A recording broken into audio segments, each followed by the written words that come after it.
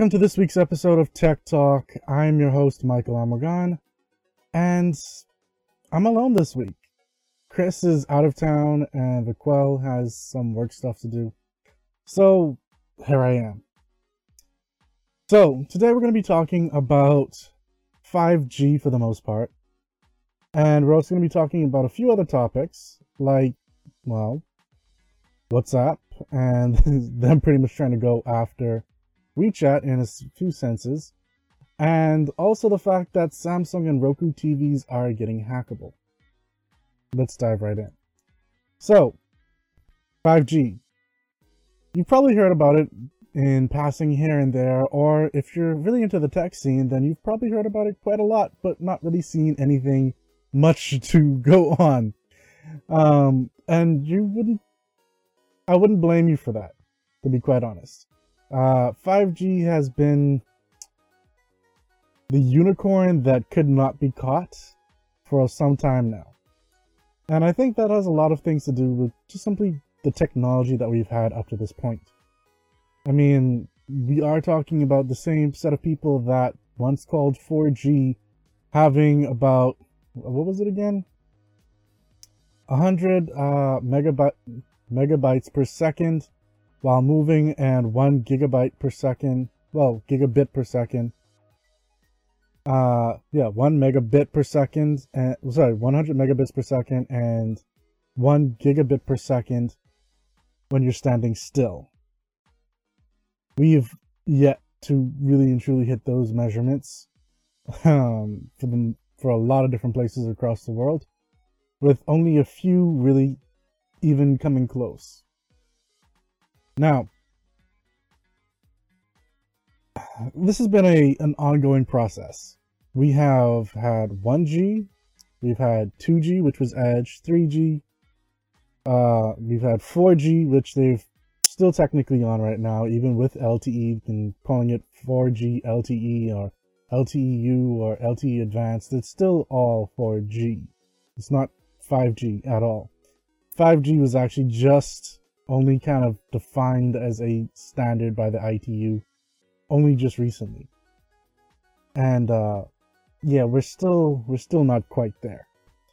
But 5G in essence is a type of wireless technology, and the G stands for generation, in case you didn't know that. Now, for most of these previous generations, they've mainly been data transmission based. So that pretty much means, like, okay, 1G was analog cellular, so that's like TDMA and stuff like that. 2G was like CDMA, GSM. Actually, no, 2G was TDMA. Sorry, my bad. And that was the first kind of digital cellular technology. 1G is like the brick phones. 3G technology is like EVDU, HSPA, UMTS, whereas 4G brought in things like WiMAX or LTE. There was that whole thing about whether HSPA Plus was 3.5 or 3.9. A lot of people just started classing that as 4G, as the precursor to things like LTE, which then started to get rolled out a little bit afterwards. Now, those particular ones, they're scaling up to hundreds of megabits and even gigabits per second, which is what it's supposed to be up to. But again, we're still not quite there. 5G, on the other hand, instead of trying to bring speed like the other ones were, is more about bringing, well, yeah, it's bringing speed as well to move more data, but it's also bringing lower latency and more capacity and the ability to connect a lot more devices on, which is essentially the same thing as the capacity. Now, these are three very, very important things. One, because we do need more connections and like faster internet speeds as things move along. I mean, just look at what landline is now in certain parts of the world, with 2 gigabit connections for landline in Japan, and some parts of the United States have 1 gigabit. And I mean, speed is being required, and it's not just going to alleviated to say, okay, well, you have it in this area. If it's only you there, then great, you're going to get those kind of speeds.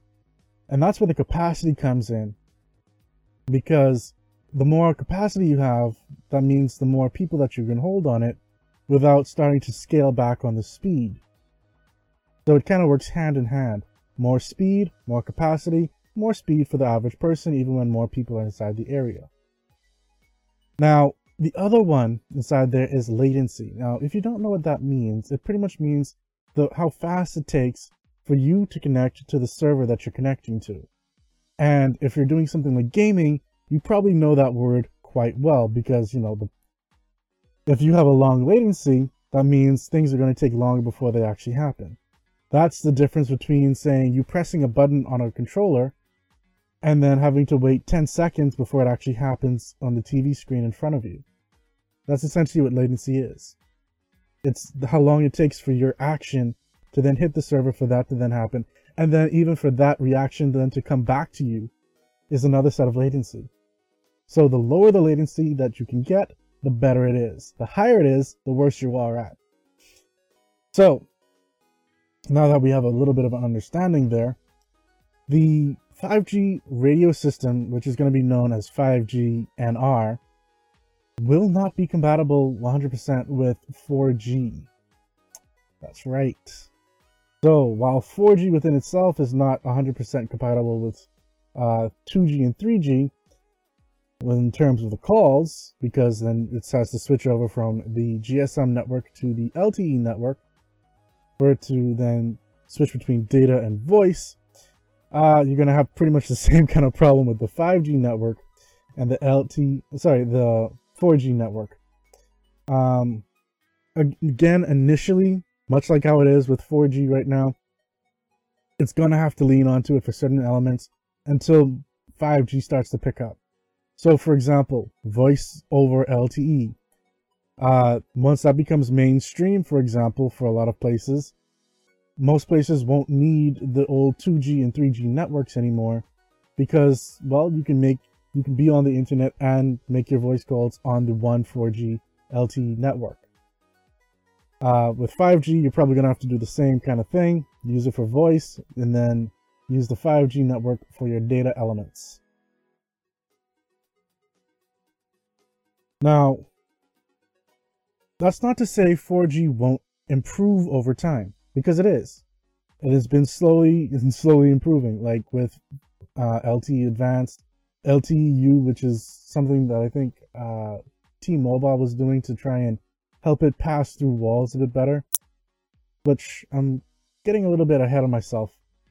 But you have to be very careful when companies will start talking about they're bringing out a 5G network or this 5G evolution, like what AT&T is doing.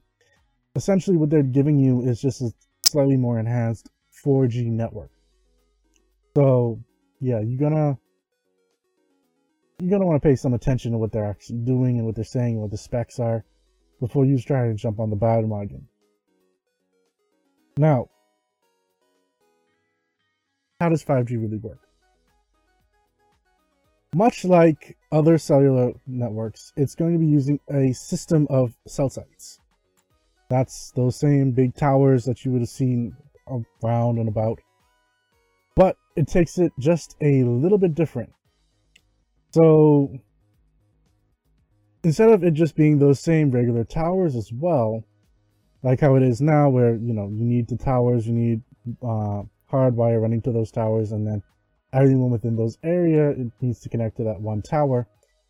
It's a little different, and it actually adds a bit more flexibility than, say, something like LTE would, which makes it a bit more viable to use as, well, home-based internet, for example, instead of actually having to run wire into your home and that kind of thing. Again, I'm getting ahead of myself. Sorry, I'm just a bit excited that I'm actually starting to talk about this. Now, okay, calm down. Now, the standard way that things will work is from a low frequency to a high frequency, but it gets the most benefit over 4G at higher frequencies, even though at lower frequencies it's able to penetrate into homes and businesses and stuff like that much better, because the lower the frequency, the easier it is to pass through things like concrete and brick walls. That's because of like the photons and a whole bunch of stuff that I'm not going to get into, but it's kind of interesting that 5G works better at higher frequencies than it does at lower frequencies. Now, 5G may also try to transmit things over the same type of frequencies that Wi-Fi does, which is interesting, and that's pretty much what I was talking about that T-Mobile's going to be trying to do. And it's not going to conflict with your Wi-Fi network. If you know anything about Wi-Fi networks, is that if you have a bunch, say, on a particular band, then it's going to start conflicting, and it's starting to slow down your network and stop you from connecting, may cause you to disconnect. A lot of different little freaky things will probably start to happen. And when you actually use some programs that can, or even tools that can help you identify which frequencies are free for you to actually connect to, and may actually help you with your wireless signals. This, on the other hand, your Wi-Fi could be on, and this will be on the exact same frequency, and you're not going to have any problems. So that's nice within itself as well. So essentially, you could have the wireless signal running from the road, getting ahead of myself again, but running from the road, providing you internet access to your router that they would have given you, or modem or whatever. And then that would then be providing wireless network inside your home without any cross feedback from anything, and it'll be working just great. Now, let's move on past that just a bit. Now, even though we have these big, huge towers all across our country, and I'm sure your country as well, we probably, with 5G, won't be seeing that as much. Why? Because of things called micro cell sites. Now, or in other words, small cell sites. They could still be towers, or they could just be little things attached to buildings on the side of them at certain points, like up higher, lower, wherever it is. And they pretty much feed and bounce off of one another to send information and make sure that they're all connected. In other words, it could also be using another technology called MIMO, M-I-M-O. If you're interested in that, feel free to look that up. That's another thing that I'll probably get into in another episode at another point. But now, those small cell sites, like I mentioned, they can be to the size of home routers. So, okay, yeah, I'm kind of getting back to where I was going before. And so I'm not going to be using those big, huge ass towers that go over long distances. I'll be using something small that pings off of someone else's and reaches back to the road, making sure that I get internet access. It doesn't slow anyone else down. It's just passing along information, and that's how the technology is actually built. Now, that's part of the reason as well why network capacity also needs to be built out, because the more cell sites that you have, the more data that you can get into your network. So once again, hand meet hand. Now, 5G needs to be a smarter system than it currently is. Well, than our current systems are, I should say. Because it's juggling a lot more different types of stuff. You're probably going to be using this for a lot more Internet of Things type of solutions. We're probably going to be getting it for clothing that is smart clothing for our patients in the hospitals, for self-driving cars.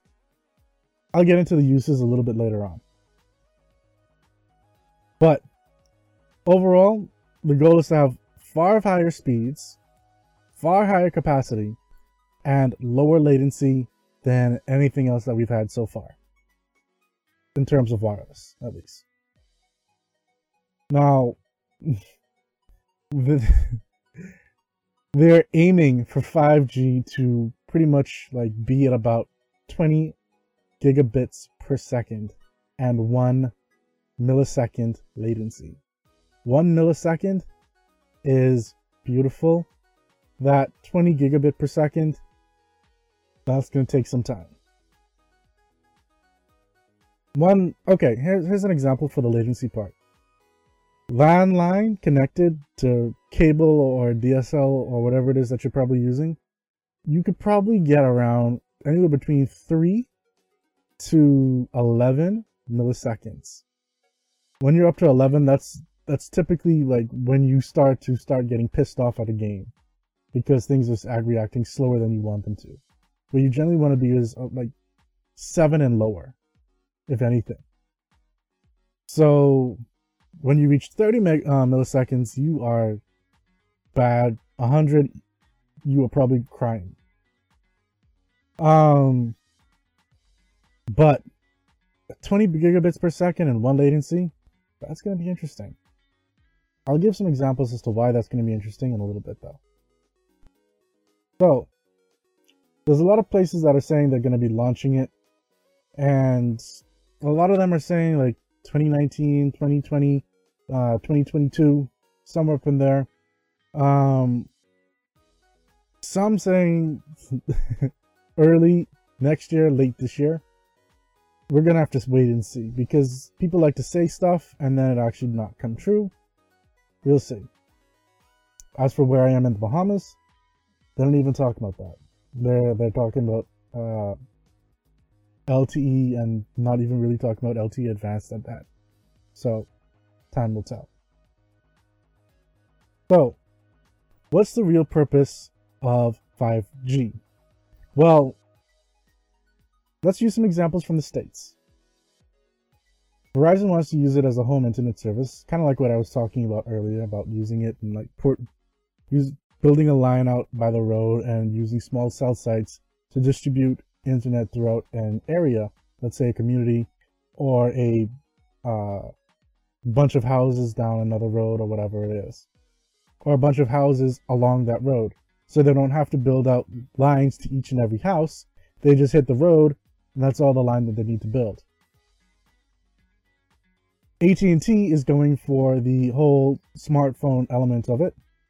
And, you know, that makes sense because, you know, you want faster internet speeds on your smart devices, like your tablets and your smartphones. And, you know, you can't fault them for that, especially considering the fact that, you know, a lot of, well, in this year's CES, we saw some laptops taking in mobile chip processors and whatnot, like the Snapdragon from Qualcomm, which technically makes it a mobile device at that point. I dare to call it.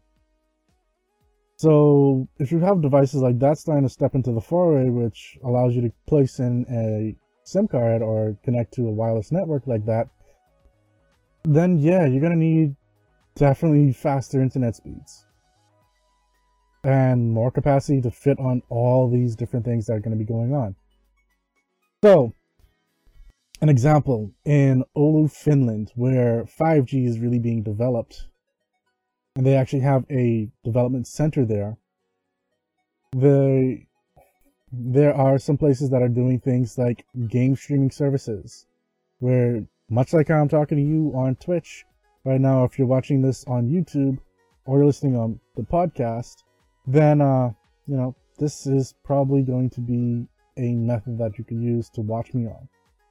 Well, at least based on the internet. You can do it to keep a hold of your stroke rehab patients, and because there's actually that whole VR thing that actually helps them when they are going through rehab and readjusting their senses and everything like that after the stroke. There are smart bandages that can track your healing. I'm not sure I probably would use one of those, but I mean, that is still a thing. There are ways for parents to interact with babies who are stuck in incubators, so they can still have like a screen there, connects to the wireless network, and so you can still interact with your child and see them, make sure they're living, breathing, still being okay, especially since they're still at that very fragile stage, I should put. And all of these things need higher bandwidth, lower latency, and here's another thing, low power. Now, that's another aspect of 5G right there. It doesn't use as much power as 4G and the other ones. It's actually very power efficient. So, yeah, these towers aren't going to be drawing, or these cell sites, I should say, aren't going to be drawing as much energy as previous ones, which can save you money, perhaps, in the fact that, you know, now the companies don't have to spend as much money to provide electricity to these things, and they will eventually get rid of the towers, I'm hoping. Let's say we go with Verizon's idea, you just run a line and put one main thing inside of one particular block that provides internet access to everyone that's on the block, because they have their own thing that's tying into that. So you don't need to spend the money, for starters, to build a huge tower. You don't need to spend the money to run the cable into the tower.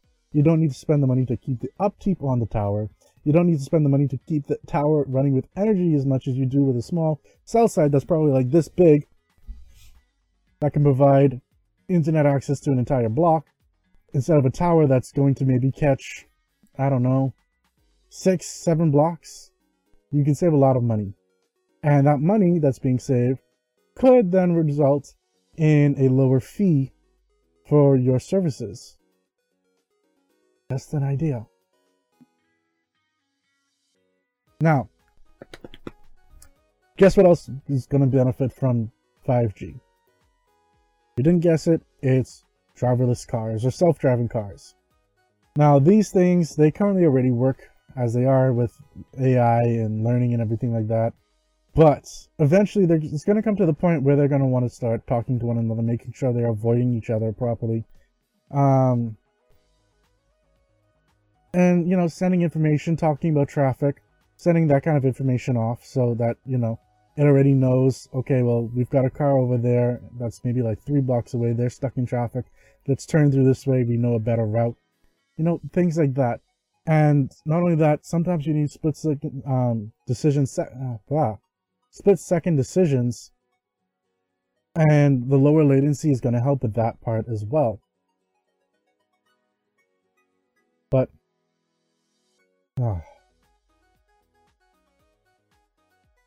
so, because these cars are then talking to each other and sending very small packets of information, you need that low latency. Because it pretty much happens instantly.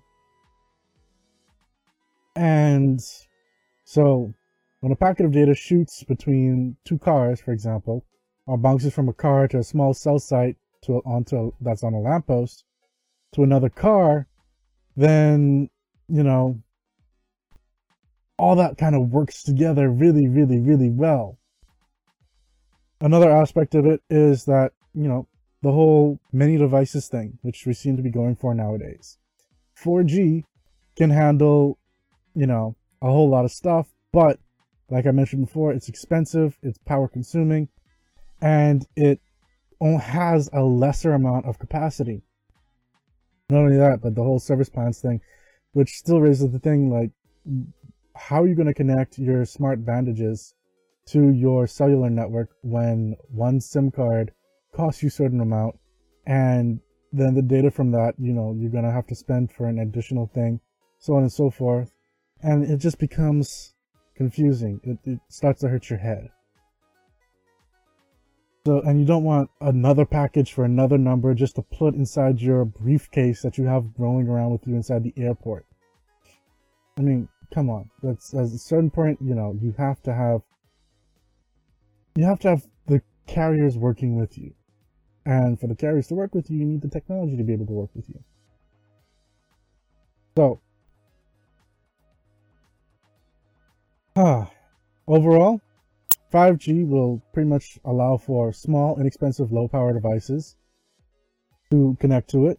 And so it's going to get a lot of small devices to work with it. Not only that, it can work probably very well with eSIM technology, which means that you don't have to worry about SIMs at all, and they can probably work together along several different, using the same number and the same package across multiple different devices, so that you don't have to worry about it. And I mean, maybe because there is such a high uh, capacity, and you don't have to worry so much about that or the speeds, maybe they'll also either increase the amount of data that you get, or get rid of data caps, especially if you're going to be using it for in-home stuff. I know there was a company that had a cap. Well, the average person inside their home uses about 190 gigs a month. There's no mobile package that can really satisfy that properly unless you don't have a whole lot of people on your network. So, again, with phones, it's going to allow for the whole virtual and augmented thing, because, you know, you're going to be able to connect and see things, and things are going to be able to load up faster, which is great. VR headsets, they can work with those as well. The low latency and consistent speeds give you that. It didn't allow you for a better gaming session, or streaming, or playing games, even doing just business stuff on the road, having a live conference with your partners, so on and so forth. And again, home routers, let's not forget that idea. You know, those can become small cell sites and save a whole lot of money for everyone. And you also don't need to wire up your house, for starters, either, and have an electrician come in and wire everything up and run it through your house, spending a whole bunch of money for that. So, yeah, that's 5G in a nutshell. It's taken me about a little over half an hour to actually get through all of that. I apologize. I've really wanted to talk about this topic for a while now. If you've got comments, feel free to post in the chat. I do want to say that Qualcomm has signed up with about 18 major companies, which include, let me see.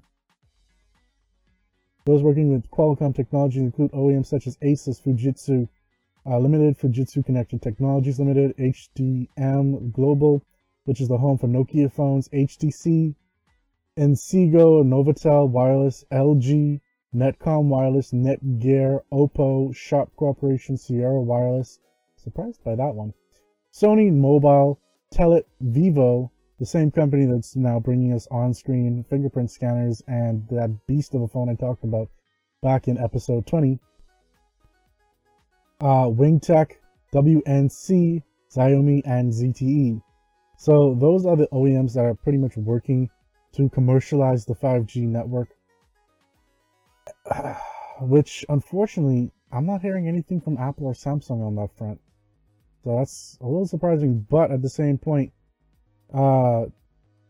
Apple probably is going to be going towards Intel for their chips, and Samsung's, for the most part globally, using their own Samsung's Exynos chip as well. I know in the States they're probably going to be using Qualcomm, but again, we haven't really heard them being listed. So, on to the next, which is, what again? We're talking about Samsung and Roku. Now, unfortunately, I've had a problem with Samsung's smart TVs for a while, so I might be kind of biased. And biased in the fact that, you know, I was looking for a smart TV, almost got a Samsung, heard that they were having issues with their TV screens and them not being all that great, and I went with an LG smart TV. To this day, I don't regret it. Especially considering that not long after I bought my LG TV, I found out that Samsung was listening into everyone via the voice capabilities of their TV screen, which was not cool. And they got a lot of hell for that.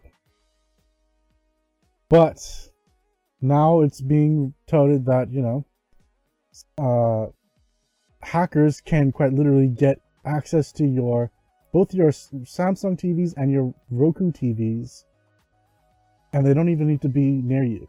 So they can quite literally control your TV from hundreds and hundreds of miles away. Now, apparently, let's see, Consumer Reports dragged a bunch of its, and I'm reading from Point. Anyway, I'm reading from Point, and they're saying that Consumer Reports dragged a bunch of its top-rated smart TVs back into its labs to reevaluate them, checking them for hard to evaluate information security risks and defects, which are normally not factored into its ratings that it typically does on devices. The Consumer Union, the organization that publishes these reports, is building out its information security capacity, working with partner organizations to evaluate and expose the security risks and collateral damage from bad information security design and policy. Now, in the reevaluation of the smart TVs, they found that these devices worked beautifully. That while they worked beautifully, they failed miserably in that they can be remote controlled by malicious parties, and they harvest and transmit mountains of data about you and your viewing habits back to their manufacturers, who then take that information for themselves and pretty much do anything they want with all that data on the basis of obscure permissions granted deep in the unreadable paste bomb of terms and conditions that you have to click through to use your device. I pretty much used a little bit of ad-lib in there, but that's almost verbatim according to the site.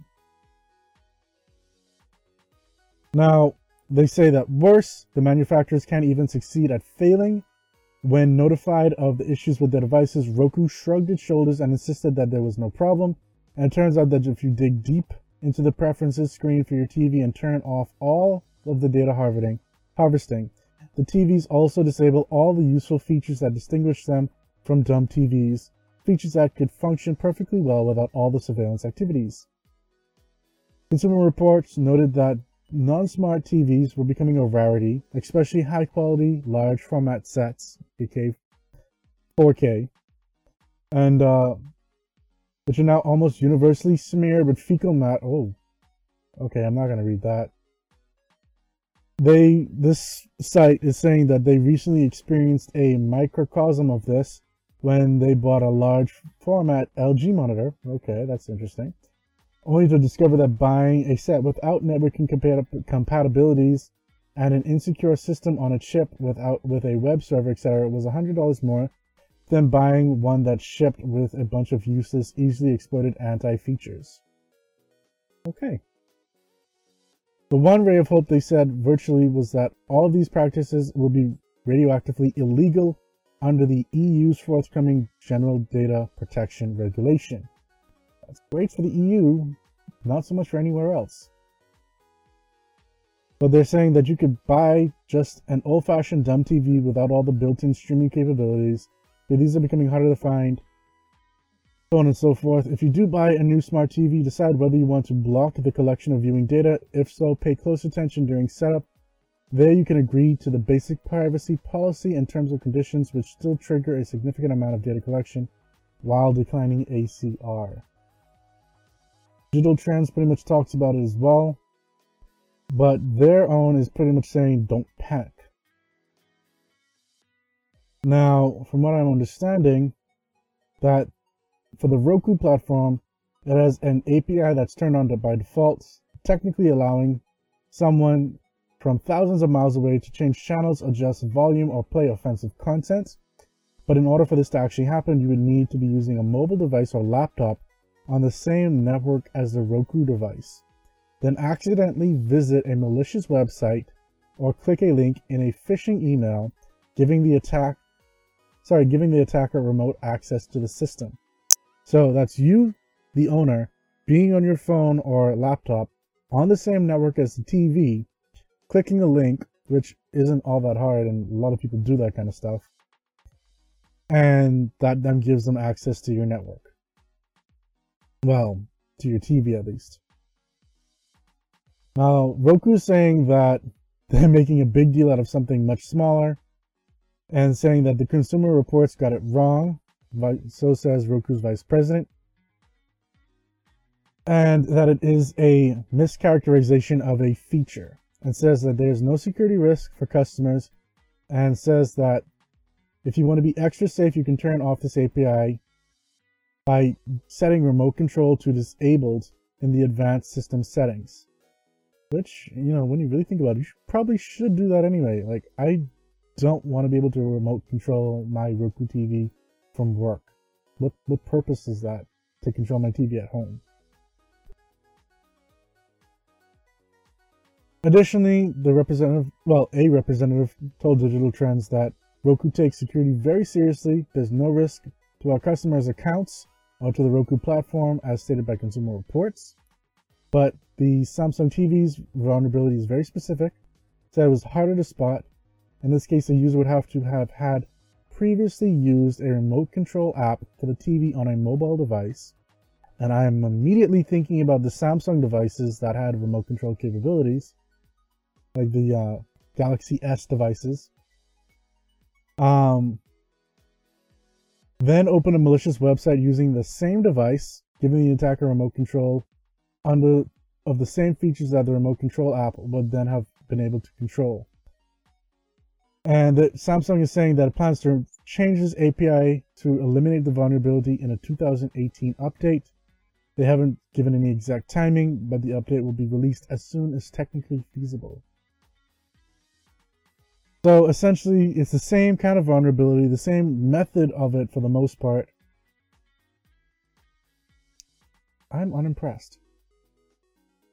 But I'm also not surprised. Lastly, we have WhatsApp. WhatsApp is a messaging system that is owned by Facebook, and it is used worldwide. It's one of the most popular ones, I think, maybe under WeChat. And it's kind of funny as to what they're going for right now, as it's almost vying to try and knock WeChat down a little bit in my eyes. Now, WeChat is pretty much a Chinese-based communications application, mainly for text, but it can be used for a lot of other things. Like in China, I believe you could also use it to buy stuff from places and so on and so forth. And it has its own kind of ecosystem. Now, WhatsApp doesn't have that same kind of ecosystem. It does allow you to send text messages and the basic like messenger system.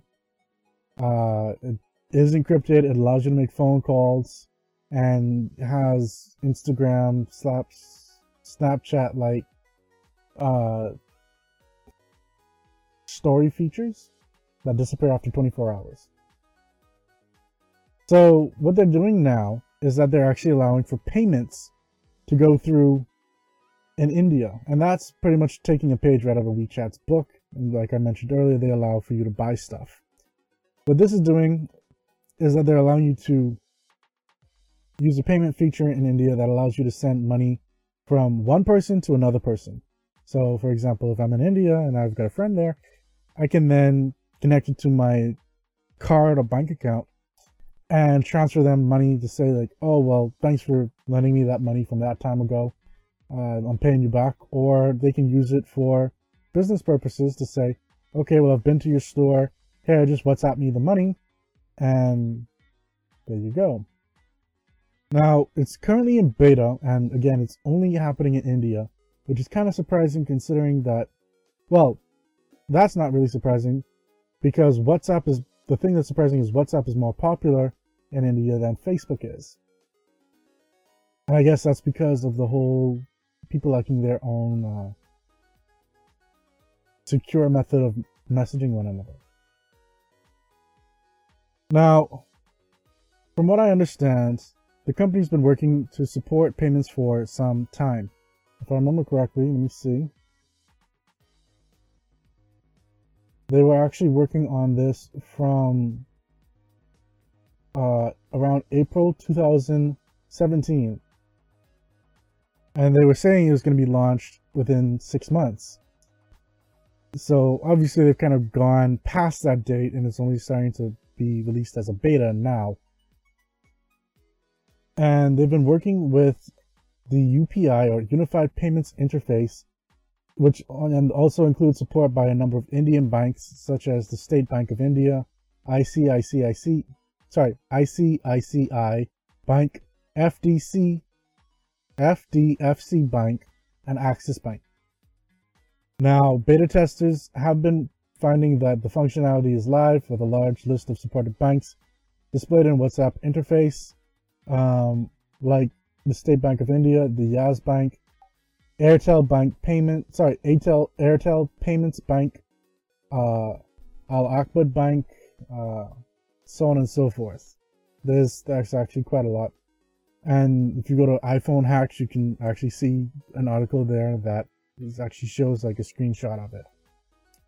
Now, according to other screenshots posted to Twitter and other places, including iPhone Hacks, those who have gained access to this beta feature will see payments feature appearing in the WhatsApp settings menu. So it'll be there. You go to WhatsApp payments. You can it then says send and receive money securely with UPI. Tap and accept and continue to accept the WhatsApp payments.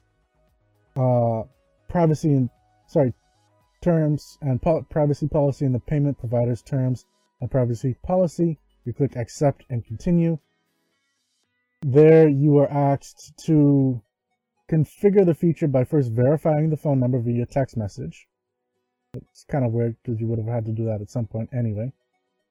And then choosing a bank.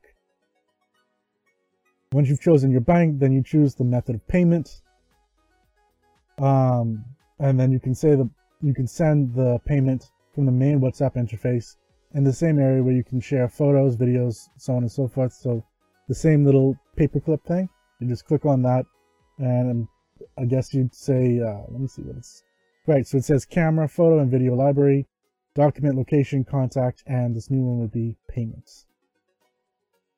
So apparently Facebook has received approval from the Indian government to integrate it into its messaging service last July, according to the Economic Times.